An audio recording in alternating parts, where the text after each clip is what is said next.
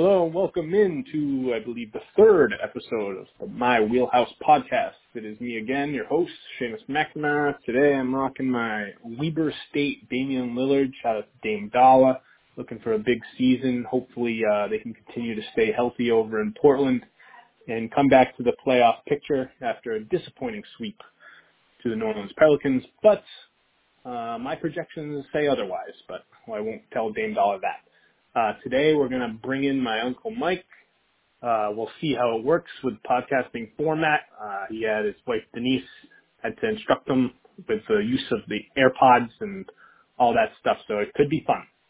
We're going to get into the Suns, some more Jimmy Butler action, and then some miscellaneous other stuff here and there. So let's get Mike in here. Hello, Mike, you there? I'm there. Awesome. Welcome to My Wheelhouse podcast. Cool. Yeah, really cool. It's the first time we're doing this. We'll probably be able to do it more often when we have holidays and stuff off where we're not able to get the studio. I think this will be a great alternative. Yeah, especially when we're into it now and we don't have downtime too much anymore. There's so much happening that we want to keep up with it. Right. There's information that we need to talk about. So a lot of stuff's happened in the past couple days. We're going to get to as many things as we can. The first thing on our docket is very unfortunate. My picks for the breakout player of the year, San Antonio point guard DeJounte Murray, second-year player. We just got the news from Shams and a couple other guys yesterday that he tore his ACL after the preseason game with the Rockets. I was interested to see whether you thought that this really hurts their ability to make the playoffs. Oh, San Antonio yeah. Spurs. I had them teetering on contention to begin with, right around the 7. I did my final slots for what I was going to do for Eastern and Western Conference playoff pictures, and I had them at 7. And after this injury, it's just another notch on what can be said against them. I mean, basically the only reason I have the Spurs in the playoffs is the acumen of Popovich and the history that they have. So I don't know. It makes me nervous. Yeah, well, we still got the Popovich history, and I think one thing that comes to mind right away is if you look at last year, there were 5 or 6 teams within like a couple games of those last playoff spots in the West, and I don't see any reason that they can't be one of those 5 or 6 teams going down the stretch. So I think that'll play out the same way. That there's a whole bunch of teams there that are really equal, and I had San Antonio above that. What I liked about them before the injury was you look at that starting lineup the last game, and I know I'm a lot higher on DeRozan than you are, but I liked Murray and DeRozan in the backcourt with Aldridge and Gay up front, and you would probably know who the 5th starter was there, but to me it seemed like a pretty potent starting team. I think that they were all a 7th seed and maybe even higher. It affects where they are now. They were back and forth. I mean, the preseason is a test case for trying out different things for the regular season, so you don't know whether that reflects what their starting lineup will be, but they had games where they started Rudy Gay at the 4 and DeRozan at the 3 and Bellinelli at the 2. Okay. And they had games where they started Jakob Poeltl, the incoming center from. Oh yeah, Jakob Poeltl was the other one that started. Yeah, so they had him at center. I thought that was a good lineup. The game that the game that DeJounte Murray got hurt, Poeltl started at the 5. Yeah. And I do like what he could potentially bring to that team. I don't know, it's so unusual because of how contrarian the team's each individual player's skill on that team is to what the overall map of what the league is. Like they have no 3-point shooting on this team outside of Bellinelli. And they're just bleeding depth with every injury that comes. Even Lonnie, look at Lonnie Walker. Yeah, exactly. I was excited for him, but it's going to be a while before we even see him. And then when he does get healthy, he's probably going to get more minutes than they were expecting to have to give to him just purely based on necessity. I'm nervous. I think. Well, where do they go from here, Shay? I think that's the big question. Where do they go? Do they go Patty Mills? Do they go? White has hardly played at all. Do they have to go out and bring in another point guard? I like White. I I think they like having Patty Mills off the bench as a shooter and a scorer-esque type of a mold. So I like what I saw from Derek White. I don't think he's a great player, but I think he's going to develop into a very strong role player down the road. He was an older rookie when he came in, but the Spurs are known to be able to cultivate good talent They as sure players that are otherwise considered to be lesser than. So I like Derek White's ability to come in. But again, I honestly think I might drop him out. I mean, I spoke when I was talking about the Oklahoma City Thunder and how we just heard about Roberson's going to be out for 2 months. Previously, I had the Thunder at the 3 seed or the 4 seed, and without Roberson there, I'm dropping him to the 7. You know, so it's so who do you move up? You move Utah up and Denver up. Utah and Denver up. Yeah, and I think I'm going to probably have LA right around 6. I know you're lower on them, but that's okay. I think that until we see Pop not make the playoffs and not be able to make a roster that on paper makes no sense work, I think we have to assume that it will. I don't know whether I can. I don't know if I have the guts to cut him out of the playoffs, and that was my mindset when I was making my how projections. many years in a row? Shay, what's the number? Is it like 20 years in a row, or I think it's up to 21. Nobody's ever done that. I said 17 on the last time I talked about it, but I believe it is up to 20 or something. Yeah. But I think what I will do is I will drop them to the 8 seed. And I just think that you're right. They're going to remain in that morass of teams in the lower tier of the Western Conference that are all going to be above 42 wins and below 47 wins. So it's just going to be really interesting, and I think that they're going to need to continue to beat down the weak teams and hopefully grind out a few wins here and there against the stronger teams. But I'm doubtful. I'm doubtful, and literally Popovich is the only reason that I'm giving them any respect. Well, it all comes from Popovich, but I like what he's done with Aldridge, and that Aldridge is, from somebody that I just regarded from his first year or two in San Antonio to someone that is really a frontline player, and I'm really high on DeRozan, and I think he's going to work in that situation. And Podol I like a lot. I like Mills. I like Bellinelli. The problem is the point guard. Can they trade for Tony Parker? Or is that even legal? Oh boy, it was unfortunate because obviously I'm very low in DeRozan, but I do believe in Popovich's ability to put his players in the best case scenario for them to succeed. And it was great for DeRozan because DeJounte Murray was such a perfect pairing for him. Ideally the point guard or the shooter or the shooting guard in that scenario would be a little bit better from outside.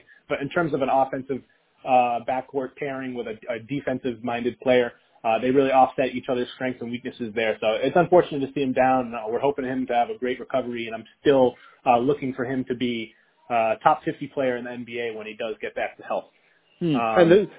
So there's nobody that's unsigned right now going in. There's no point guards out there. Lou Williams. They could sign not Lou Williams. Jamal Crawford. They could sign Jamal Crawford. Yeah, but he's not going to start for them. No. They got a big problem there. They're in trouble. So they'll be fine. You want to move into the preseason, what's going on now and everything, or Yeah, sure. I was just curious. I was pretty broad with it. I mean, I obviously I've been watching nonstop preseason basketball. I just wanted to know maybe 3 or 4 of just some of your takeaways. It could be about a player. It could be about a team. I feel like it's easier to make takeaways about players than about teams because it's kind of up in the air for how much matters. You know what I mean? Well, that's where I've been from the beginning, and it's to me, the season starts and reality sets in, and right now we haven't started the season yet. So I'm not going to call the New York Knicks a good team. I'm not going to call Cleveland a good team. I'm not going to call the Celtics a bad team. So all the things that have played out so far, I think, are just we haven't started yet, and we're not going to know until 20 games into the season where we can start.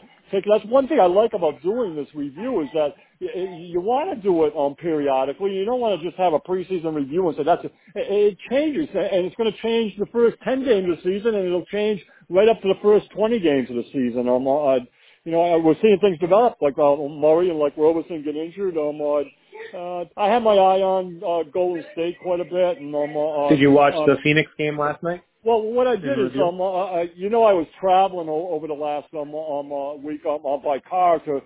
We were in Blowing Rock, North Carolina for a fun little family time down there, and during the drive, I kind of mixed. I had my Grateful Dead concerts at noontime, some really good ones. So I was doing that on my drive. But we had 2 13.5-hour drives. And then inside of all my other music, I was able to do a lot of NBA radio, and Golden State was on, and they had a lot on them, and I listen to Kerr talk, and I kind of you look at what they're doing, even with their center position, with it, they're going to run the center by committee again. I'm wondering, is that Damian Jones and Jordan Bell and Kevin Looney? Is that who they played at center now that McGee's gone? And basically, yeah, it's amazing that they learned to succeed like that. I love Kerr talking about he feels this year that there isn't a lot of pressure on them, that they're really playing with house money after winning 2 in a row, and he's had real short practices, and he's not trying to burn them out anyway. He thought last year that he actually burdened them last year by telling them how tough it was going to be. And this isn't easy to win championships. And this year he's kind of backed off on them, and he thinks this three-peat thing is a real blessing for them, in that the team is loose and ready to go and nice and healthy. And so I think I don't see anybody in the West that's going to threaten them. No. And the Rockets, you had Chris Paul on talking about Melo as one of the greatest players of all time. Did you hear that? I did not listen to that. I mean, oh I my saw God. some write-ups on it. He has looked like he's fit into their system well. I don't know necessarily how well he's going to play, but in terms of his really clashing with the offensive flow, or you being nervous about him being too overconfident and him letting his ego get in the way of the overall scheme of the team, so far it seems like they're meshing earlier than he was in OKC. In OKC, he had moments where he fit in. So overall, really, he's probably here. It looks like he's on a better start, and they're starting off on a better foot. Yeah, I think that's legitimate. As much as I'm not a Melo guy at all, but I guess him and Paul George and Westbrook is not the same as him and Chris Paul in terms of the banana boat and all of that, and that maybe does make a difference in terms of how he's going to be integrated into the team. And so you think he's going to come off the bench, or you think he's going to start? I think it's going to matter on the matchup. I think that if you look at his role, he's replacing essentially the Ryan Anderson role regular season wise in terms of what they're looking for offensively and defensively on their lineup. So if they're playing a team where it's not a 2-man big lineup, they'll probably throw him in there where he can defend smaller fours and not have that much of a burden on him defensively and be able to stretch the floor and get out to a lead early. Whereas I think if they play a larger team like a Utah or something like that, they're more likely to throw out the James Ennis or a more switchable defender. Okay. I think that they're going to be permeable. I think that you're going to see him start maybe 20 games this season. So more often than not, I do think he comes off the bench.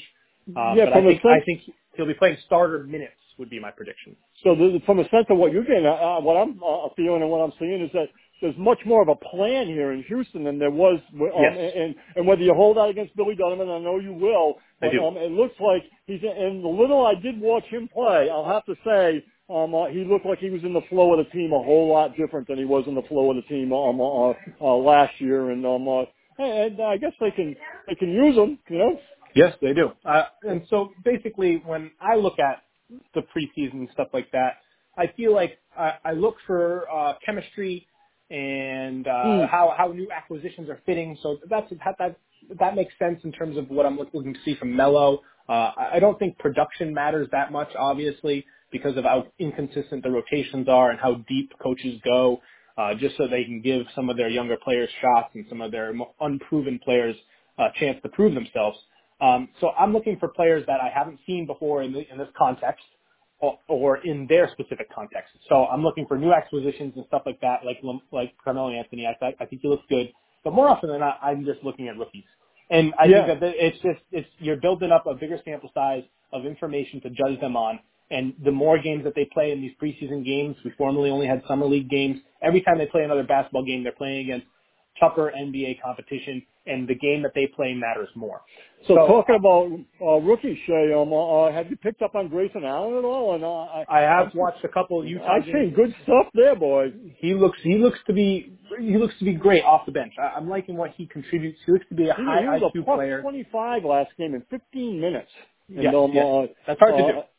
Yeah, and the same game, Rudy Gobert he was a -28. And I don't know. I think that might be the downfall of that team. But you're talking rookies there. I think Grayson Allen's someone that we've all been on down. He's going to get booed an awful lot as he travels around the league, and both for Duke and both for his antics.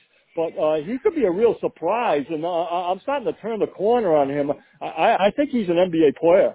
I think he's an NBA player too. I don't think that they're going to ask him to do too much. They have a nice rotation at their guards. They have Exum, who's going to be coming back off of the injury, who's just really revered for his defensive ability, and they got Alex Burks, who looks more polished than he has the past couple of years. Maybe it's because he's separating himself from that clog that was him and Rodney Hood, and they were like kind of unsure who was the bench scorer. So he looks better. And overall, I think I like him as a third or fourth point guard. He came in, he was aggressive on both sides of the ball. Grayson Allen, he showed a lot of heart, and you know that's what you're going to get from him. He did a good job in the stints that he was guarding C.J. McCollum. I didn't see him guard Damian Lillard. Maybe I just missed those aspects of the game. And he didn't guard C.J. a lot. More often than not, he was guarding like Wade Baldwin or a Nick Stauskas or a random bench player, which he did great against. But when he was playing that high-level offensive caliber player on the opposite side of the ball, I saw him do a commendable job. Obviously, C.J. McCollum will score on you, no matter who you are, even if you're the best defender in the league. But I like what I saw at Grayson Allen overall. Okay. Hey, talking to rookies, here's one for you. Talking for rookies, who's got the best three-point shot? Mo Bamba, Ayton, or Bagley? I think it's Mo Bamba. It's Mo Bamba. It's Mo Bamba. And I think Ayton, I was thinking Bagley was definitely the guy that was the shooter out of the three of them, and now you're seeing these other guys knock them down. You think Bamba, Ayton's hitting, he's got pretty good range? Yeah, Ayton has good range, but he seems to be aware of himself, and what his role to the team is more than the other two. I think that the offense with Orlando is it has less dynamism to it because each player is less individually talented. Because the Suns don't have a point guard, it makes it seem like maybe it's confusing, but each player on that offense has a role, and I think Igor is doing a good job at implementing roles. It's just so obvious that there's a huge hole at point guard. And then on the third tier of that with Marvin Bagley, it's the complete opposite of Igor Kokoschev. I have despised what I've seen from Dave Yeager. He really is showing his true colors as clearly the worst coach in the entire league. He's trying to throw out four lineups to have four centers. I've talked recently on how good I think De'Aaron Fox looks, but it seems to be the impediment of the bigs, all of them. It's not just one or two. It's Giles, it's Bagley, it's Labissiere, it's Willie Cauley-Stein. All four of those guys who should be strong, young, rotation bigs with the ability to prove themselves on a big stage are getting hurt because of the pitfalls of a Dave Yeager ran team. And I think it's very unfortunate. And out of those three, I think Bamba has the furthest before he's at his prime. He might have the lowest. I don't know if he has the lowest ceiling, but I think that he's more likely to get there than Bagley is because of Bagley's situation. I think Bagley is more likely to contribute now. Bagley will have more 20 and 10 games this year than Mo Bamba, but overall, it makes me really nervous with Bagley, whereas I'm aware of the process and the time and the amount of progression that it's going to take before Bamba gets there. You were much more accurate about Ayton than I was, and I turned on him. I mean, that guy, talk about a guy that's NBA ready. That body, he's better than he was at any time in Arizona. Just playing in this competition, in this style of play, it's like it's almost like he was just waiting to play at this level. You know, pretty impressive. I've absolutely loved what I've seen from DeAndre Ayton. He's proven every single thing that I was optimistic of him for and more. I think that him and Luka Doncic are two superstars in this draft, and I think that this draft is going to be commonly known as the Ayton and Doncic draft. I've loved what I've seen from him. It's so sad because he is being so productive and so dominant, and he doesn't have a player who can give him an entry pass. He doesn't have a player who knows how to run a pick and roll as a ball handler. He doesn't have anyone who can run the break with half a brain with him throwing hit the correct lanes, and he's still getting 20-10 games with ease, and he's still a low post, turn and face. He has lots of moves in his arsenal. He has a pull-up jump shot.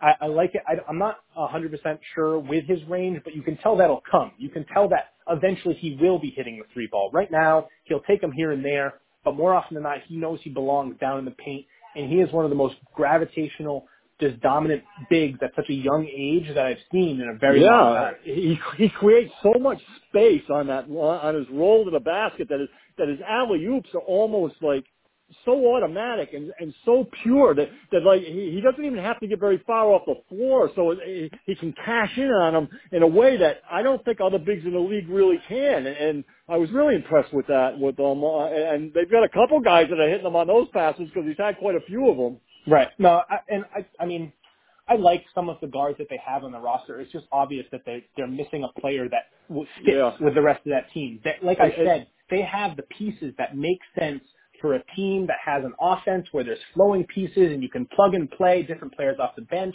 They have a defensive set of 3-and-D wings. They have a scoring wing off the bench with TJ Warren. They have a shooting four and Ryan Anderson. They have a young defensive guard. I like Melton, even though he's looked kind of like a deer in headlights at some points in this preseason. I like Okobo. How's the rookie doing? Okobo, how's he doing? He looks good in terms of what his player archetype is. He seems like he's going to continue to fit more of the score first player who can find his own shot. And it seems like he has a good understanding of the offense and what needs to be run when, but he doesn't have the passing acumen that needs to be had in that team to accommodate a DeAndre Ayton or a strong cutting players with Josh Jackson. Speaking of Josh Jackson, I think Josh Jackson and DeAndre Ayton, they have by far the best chemistry out of any two players on that team. The two of them together look awesome on the floor. They've connected for the most alley-oops out of anyone on the Phoenix Suns. And I think it's shining through because Josh Jackson is the highest level passer that this team has. And when you see a Josh Jackson, DeAndre Ayton pick and roll, it piques my interest because that was something that last year they weren't putting Josh Jackson in the situation where he could succeed. Now he has a great role threat to pair with his ability to be fast, quick. He dribbles low to the ground. He's speeded. He turns the corner fast. And I think that he has a vision that we knew he had when he was at Kansas, but kind of faded away a little bit in his rookie year. But we're seeing signs of it coming back out now. And I love what I'm seeing there. His vision that's and his ability to make a difficult pass. It looks like that's Ayton's influence on the team, and that's the presence that he's brought. Are you feeling the same about Booker's role? And where is he at right now? Is he weeks away or? Yeah, he's still probably a month plus. He's still probably so they're going to start the season in a real hole. I think they're going to start without him. There has been positive language from beat writers and from people around the Phoenix organization when they talk about him, but no one is saying we think he might be able to suit up for opening night. They're just saying he's coming along well and he's looking good in his recovery. So maybe he'll be back, and it was only a finger surgery or whatever, hand surgery. So it's nothing like crazy serious, but it is on his shooting hand. And I know they're trying to win, but I don't know. It makes me a little nervous. It's the last team that team needs, and maybe it's a good segue into the firing of McDonough and what the heck is going on there, and is this what's with this owner Bob Stauber, and how come?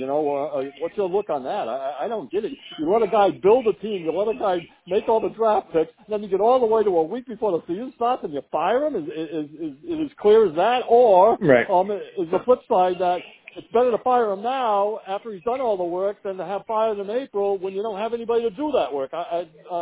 It just seems really screwy and I'm not hearing good things about Stauber as an owner at this point. No. I feel bad for McDonough.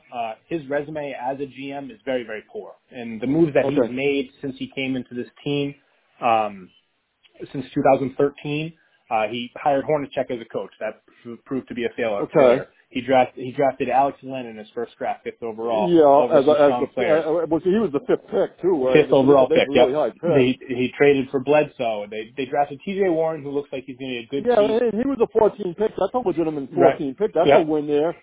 And then they traded. They had the whole scenario where they had the 3-team trade where they broke up that 3-guard rotation that led them to the playoffs, 48 wins. So they traded Dragic and they traded IT. They traded IT to the Celtics for basically a heap of garbage, and they traded Dragic to the Heat for that 2021 pick that we just saw them trade with Zaire Smith for Mikal Bridges. So basically they traded Zaire Smith and Goran Dragic for Mikal Bridges. But there's good But they spots got Bridges, in there. they got Ayton, they got Josh Jackson, they got Booker, they got Warren. Those are all draft picks. They drafted Booker at 13. They drafted Josh Jackson at 4. And when you think about those things, I'm looking back on these drafts. Obviously, these are great decisions, and you need to commend them for making the correct decision at the time. But more often than not, it was the obvious choice. So I don't know whether the highlights get too much credit, and then obviously he's known as a poor GM because of all his other bad moves. But I think that it's hard to know where the line between Sarver's influence and McDonough's tasks is. And it's very unusual. Listen to this quote that came out from Woj when he was interviewed recently. He was talking about Robert Sarver, the owner, okay? Phoenix Suns coaches have become accustomed to regular beratings and demands of strategy and lineup changes, league sources said. Rival executives could sometimes hear Sarver yelling in the background on negotiation calls with the Suns front office.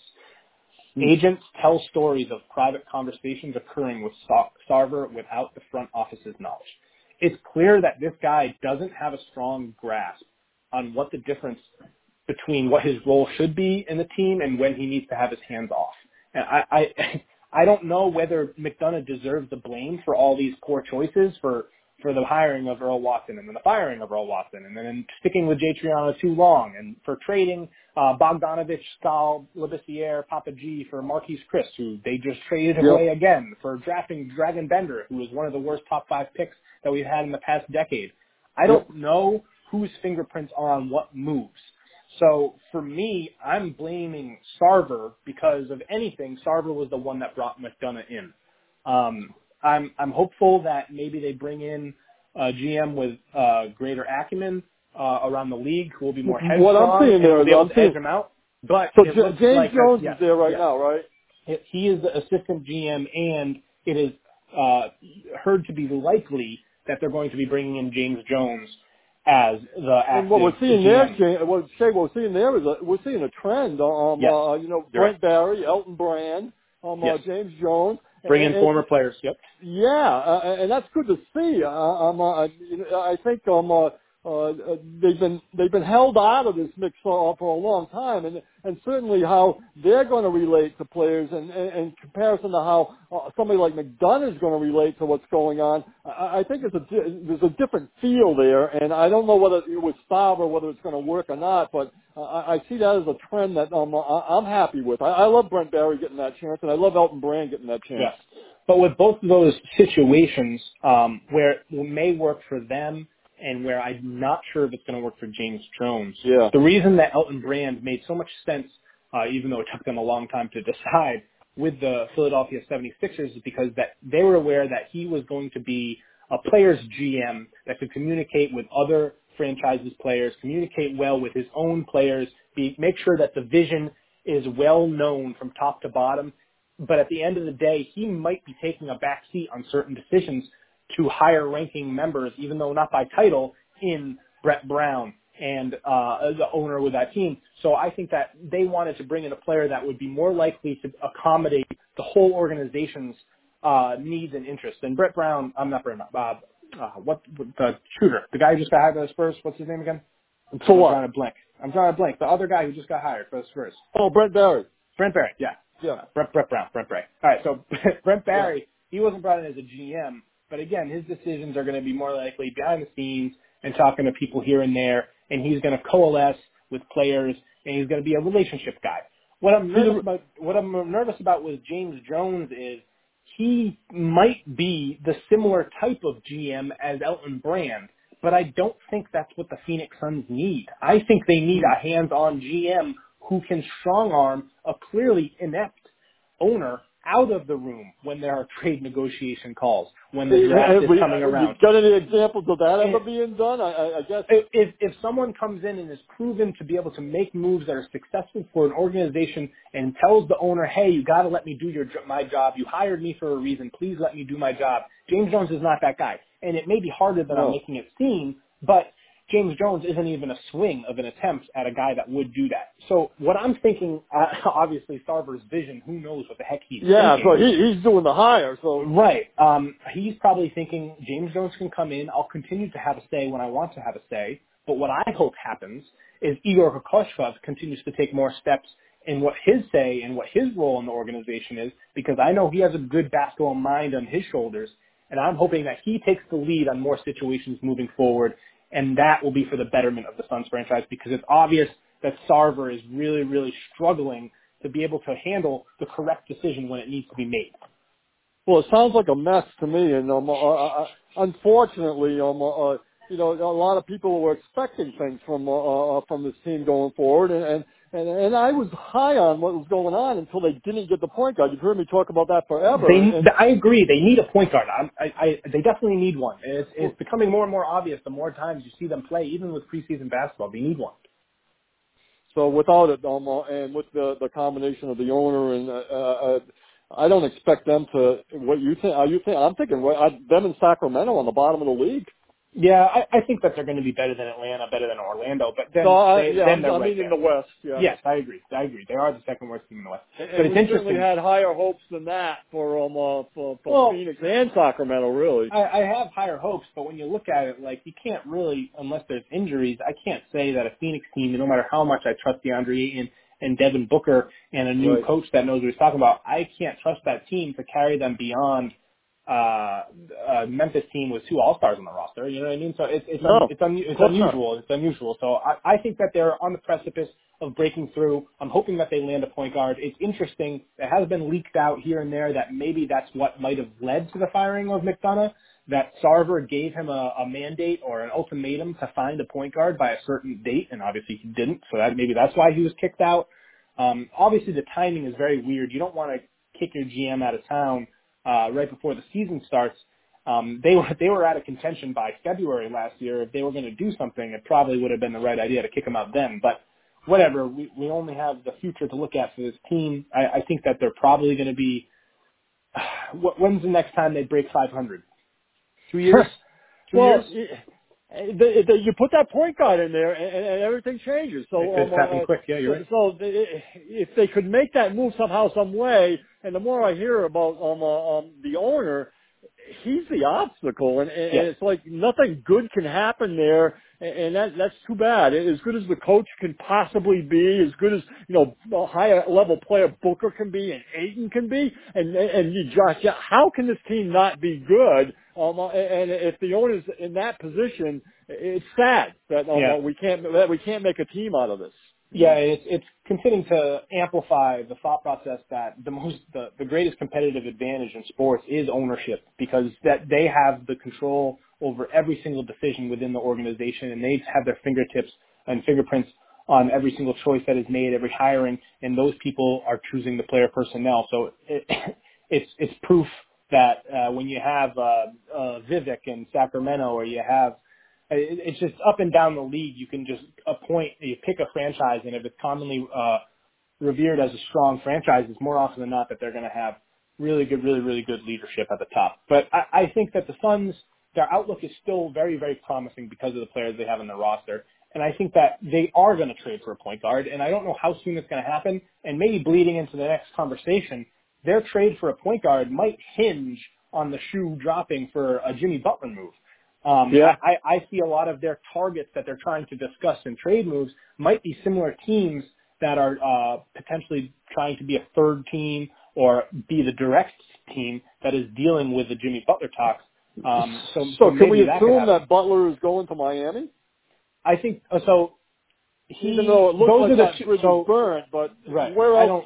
There's nobody else that's really prominent right now. So it's obvious that Tibbs doesn't want to trade him. He went back to Minnesota today. I don't know where he went. He should have been in Minnesota the whole time. But Jimmy went back to Minnesota today. He met with Tom Thibodeau, and he reiterated the fact that I still want to trade. You need to try to trade me. And I think it's very obvious that Tom Thibodeau pushed against it, said you should stay. Let's see what we have.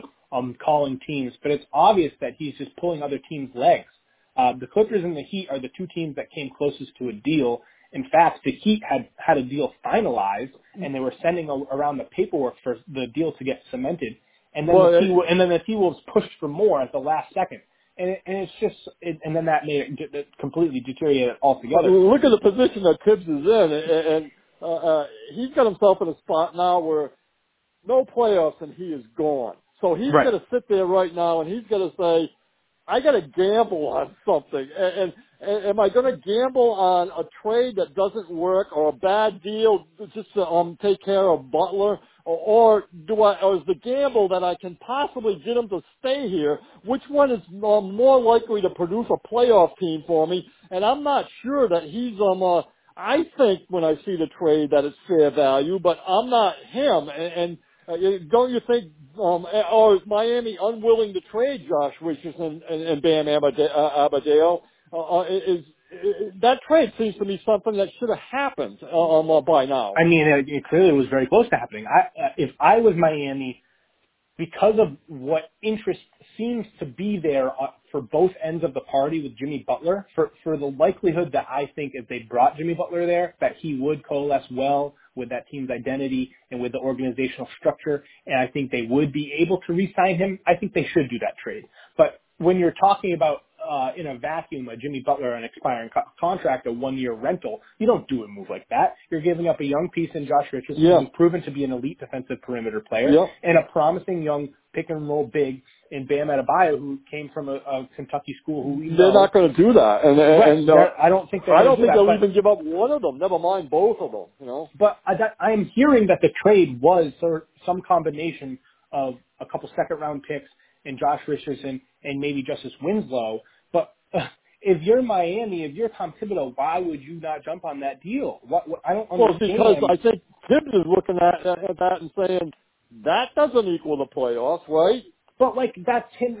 I feel like having that response to that offer, where you're bringing in two defensive wings to a defensive-minded coach to a team that previously doesn't have that many wings defensively, I think that if you do a good job coaching that team absolutely has the talent to be able to contend for an 8 seed, a 7 seed. If you're starting Jeff Teague and then you're starting Wiggins, Josh Richardson, and Justice Winslow with Karl Towns at the center, I think that's a strong enough team to contend. I don't think I would pick them, but if Tibbs did a good job coaching them, I think that what we're seeing is unless Tibbs knows he's getting a borderline all-star caliber player back in return for his all-star player, I think he's beginning to doubt his own coaching and his own ability to carry this team to the promised land.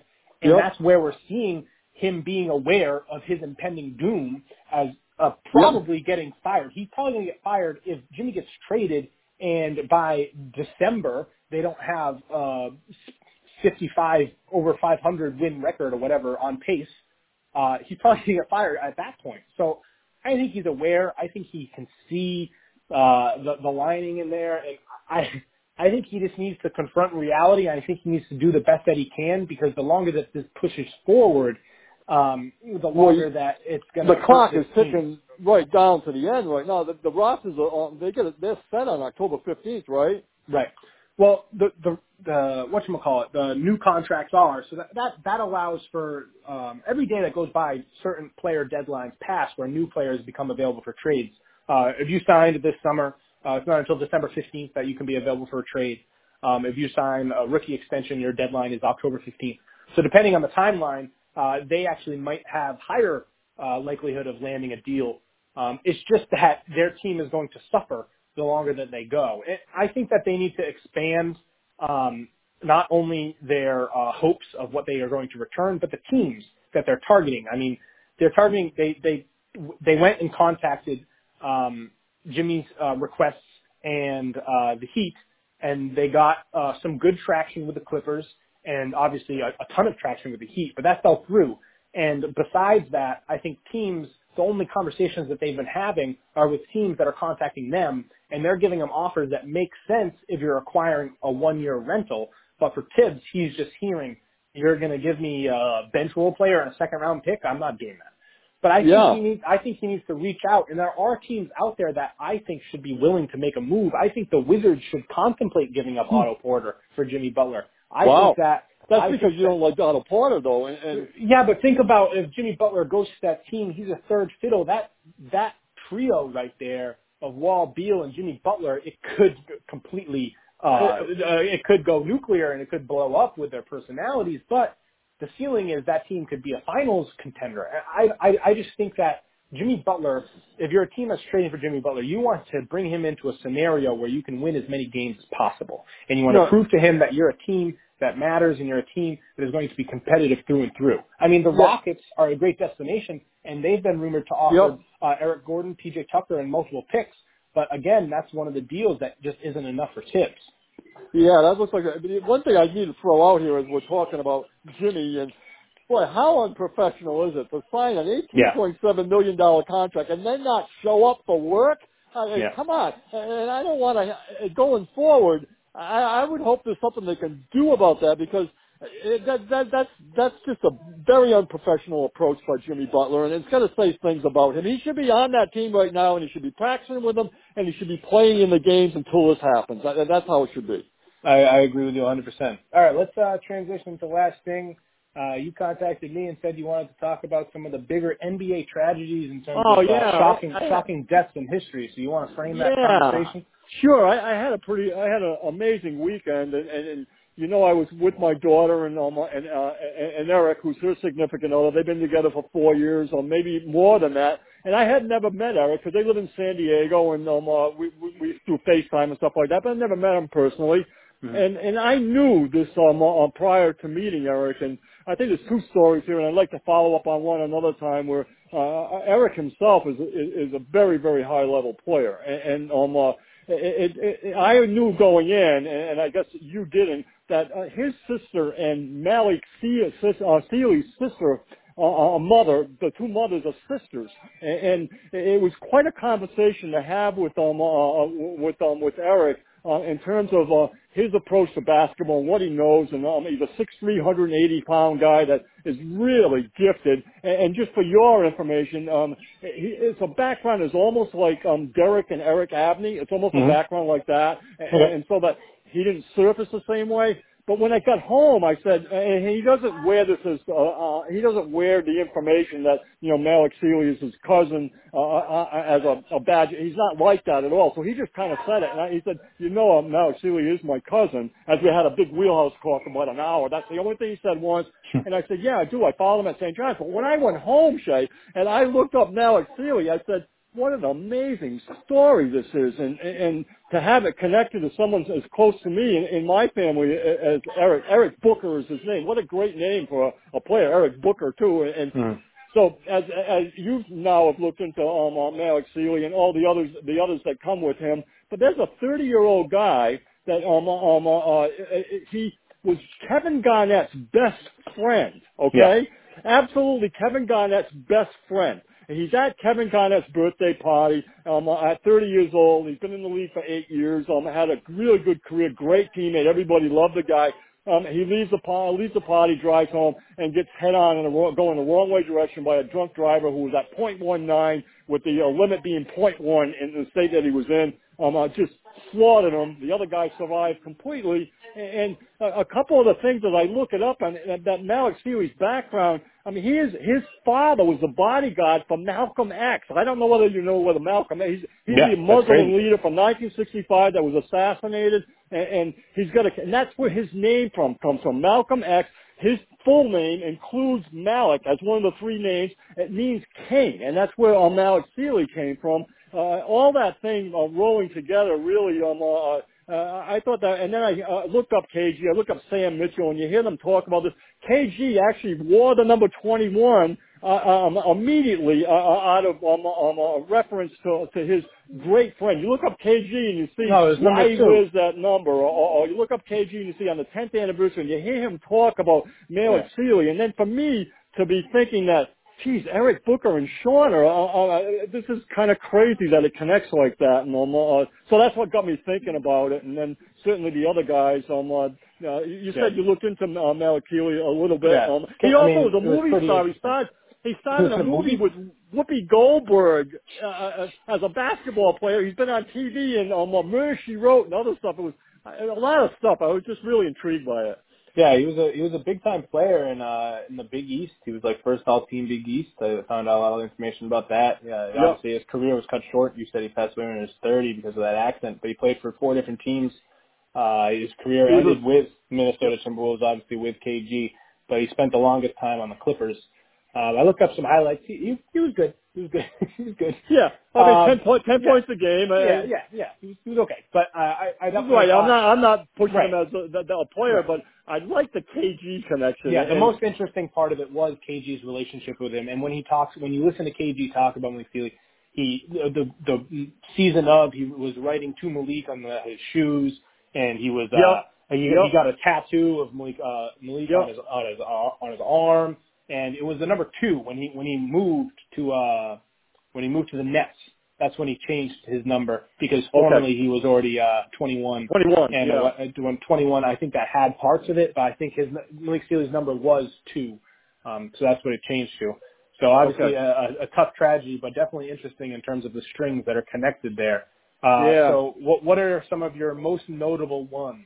Obviously we have the obvious ones with Len Bias And being Reggie. Reggie Lewis because of our history with the Boston Celtics. I looked into some other ones, but what Yeah. are some of the names you came across? Well, the other one's it's a story for me because one of the great experiences I ever had in basketball was in 1990, following Loyola Marymount, coached by Paul Westhead, with Okay. with Bo Kimball and Jeff Fryer, but with Hank Gathers, and they averaged 122.4 points a game in a college game. And there's so much out there when you look at the other coaches now, whether it's Patino or Notre Dame's coach Mike Bray and stuff, talking about the game and the way the college game is right now, and how it could use some innovation, and that team. I love watching that team. You've never seen a team run like that, and it's unprecedented what they did, how they trained, how they conditioned themselves. Loyola Marymount, when are they ever going to be a team? Well, Hank Gathers, Shay, died at midcourt during a playoff game in a conference. I mean, how much more tragic can you have than that, you know? No, can't get much more tragic. No. No, there's a lot of interesting guys. One guy that I didn't even know died tragically, or maybe I just forgot about this, was Lorenzen Wright. He died when he was 34, and it was like he just disappeared, and they his family filed like a missing missing persons report, and like a bunch of stuff like that. And then 3 weeks later, his body was found. So And what year was that? Just that recently? was that was in 2010. Yeah. So that was recently, and I wasn't even aware of that. He was an interesting player. He was more prominent as a young guy. He played on the Clippers, and he had moments. I have a bunch of his cards, and Really? I was aware of him as a player. And he played on the Grizzlies, and I remember him in those stints with those really cool jerseys, and he played with Bibby. And he was a strong player, but he wasn't anything crazy again. But I didn't even know he experienced that type of situation. Some of the other guys I looked at that I know nothing about, and I was hoping maybe you knew something about one of these two guys. Fernando Martin, who died when he was 27, and Terry Furlow. Which of those two guys did you know more about? I just kind of went right past them saying, man, I got so much going on with these other guys that I'm looking at that I didn't look up that details, and I don't. But the one that you probably know and you could help me with is Drazen Petrovic in 93. Yeah. Fill me in on that. That's quite a story too. He died overseas in the off season. Is that what it was? And he was a frontline player, right? Oh yeah, he looked like he was gonna. I mean, we talk about how Luka Doncic is commonly regarded as one of the most decorated young European players ever. Well, Petrovic basically was that prior to Doncic. He was the World Cup MVP, Eurobasket MVP, multiple time Euro League champion. He was a top scorer in basically all of those events. So he was revered by that whole European community. He was the guy. Spanish League top scorer, Spanish Cup top scorer, the best athlete in Yugoslavia. He was like the Croatian Sportsman of the Year, Yugoslavia Sportsman of the Year. He was one of the 50 greatest Euro League contributors. But then when he came over to the NBA, he played for Sabona and a couple other places before coming over, most notably like Real Madrid and other places. But he came over, he played for the Blazers for a little bit, for 2 years, I believe, and then he played 3 seasons with the New Jersey Nets, and that's when his career began to take off. And who are the other players on that team? Do you know any of them? Derek Coleman. Okay. I can't think of many other ones, to be honest. 91, 93, I would say no. I honestly don't remember. I honestly cannot think about it. I mean, I remember that they had like a lot of big rivalry games with like the Knicks. I remember Petrovic going off in the Garden a couple different times, but let's see. I'm gonna try to find the record. A great player, like a point guard type player, right? Yeah. So he was like a shooting guard. So he was a scorer, but he had that like European flair, that the stereotypical the attributes of a European player, but he had them to the maximum. When he had like Derek Coleman was his most notable teammate, but when he was on the floor, he was playing only like 20 minutes a game for his first aspect of his career. But even at a young role, small role, he was scoring like 13, 14, 15 points a game. I'm pretty sure. He was really dominant, but it's just really unfortunate because he was so commonly regarded to be a young guy who was about to be on the precipice of breaking out to being an absolute superstar. But he went to, I believe it was in, I don't know, when he was in like the playoffs. That was when he died. Do you know the details of the? It was an accident. It was like a traffic accident. I'm trying to look up information. That's all I know is a traffic accident. I think he got hit by a truck. I think it was like a rainy day. And he was he was back home, right? He was in where was he? He was in Denkendorf. I don't know where that is, but that's where he was. Munich, maybe. Okay. So, but yeah, he was just in a passenger seat of a truck, and he was just absolutely obliterated by this truck driver. I don't know if it was drunken driving was involved, but he was unlike some of these other guys. Obviously, no disrespect to those guys, but they don't really hold a flame maybe with Len Bias and Reggie Lewis. Yeah, but one thing about Len Bias and Reggie Lewis is that it's not quite the same as Malik Sealy and Drazen and Hank Gathers in the terms that they've got extenuating circumstances, Yes. And I think that separates it a little bit in terms of the tragedy of it all. I mean, they were a little bit self-induced with what happened to them, where the others were unbelievable tragedies that they have. I look forward to some more wheelhouses with Eric, and I think we're going to see him. I think him and Sean. I think they're coming. I've heard that they may be at Cousins Weekend, and you would get a chance to spend some time with Eric. And I got the inside scoop. He's just what a basketball freak this guy is. Shay. He's wonderful to talk to, and he's got all the skills. So he's really cool. I had a great weekend with him, and thanks for giving me an opportunity to talk about that. Yeah, Petrovic scored 24 a game in the playoffs. Wow. And he had in his last season before he passed, he scored 22 a game.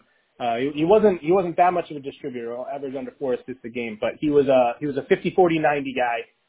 Wow. He shot 52 from the field, 45 from the three, and 87 from the free throw line, and averaged 22 points a game. So he was definitely a little bit ahead of his time and was really catching the league by storm. And it was obviously unfortunate to see him go.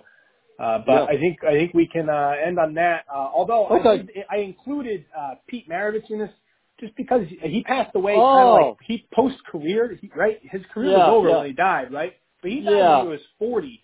And I think he was still playing.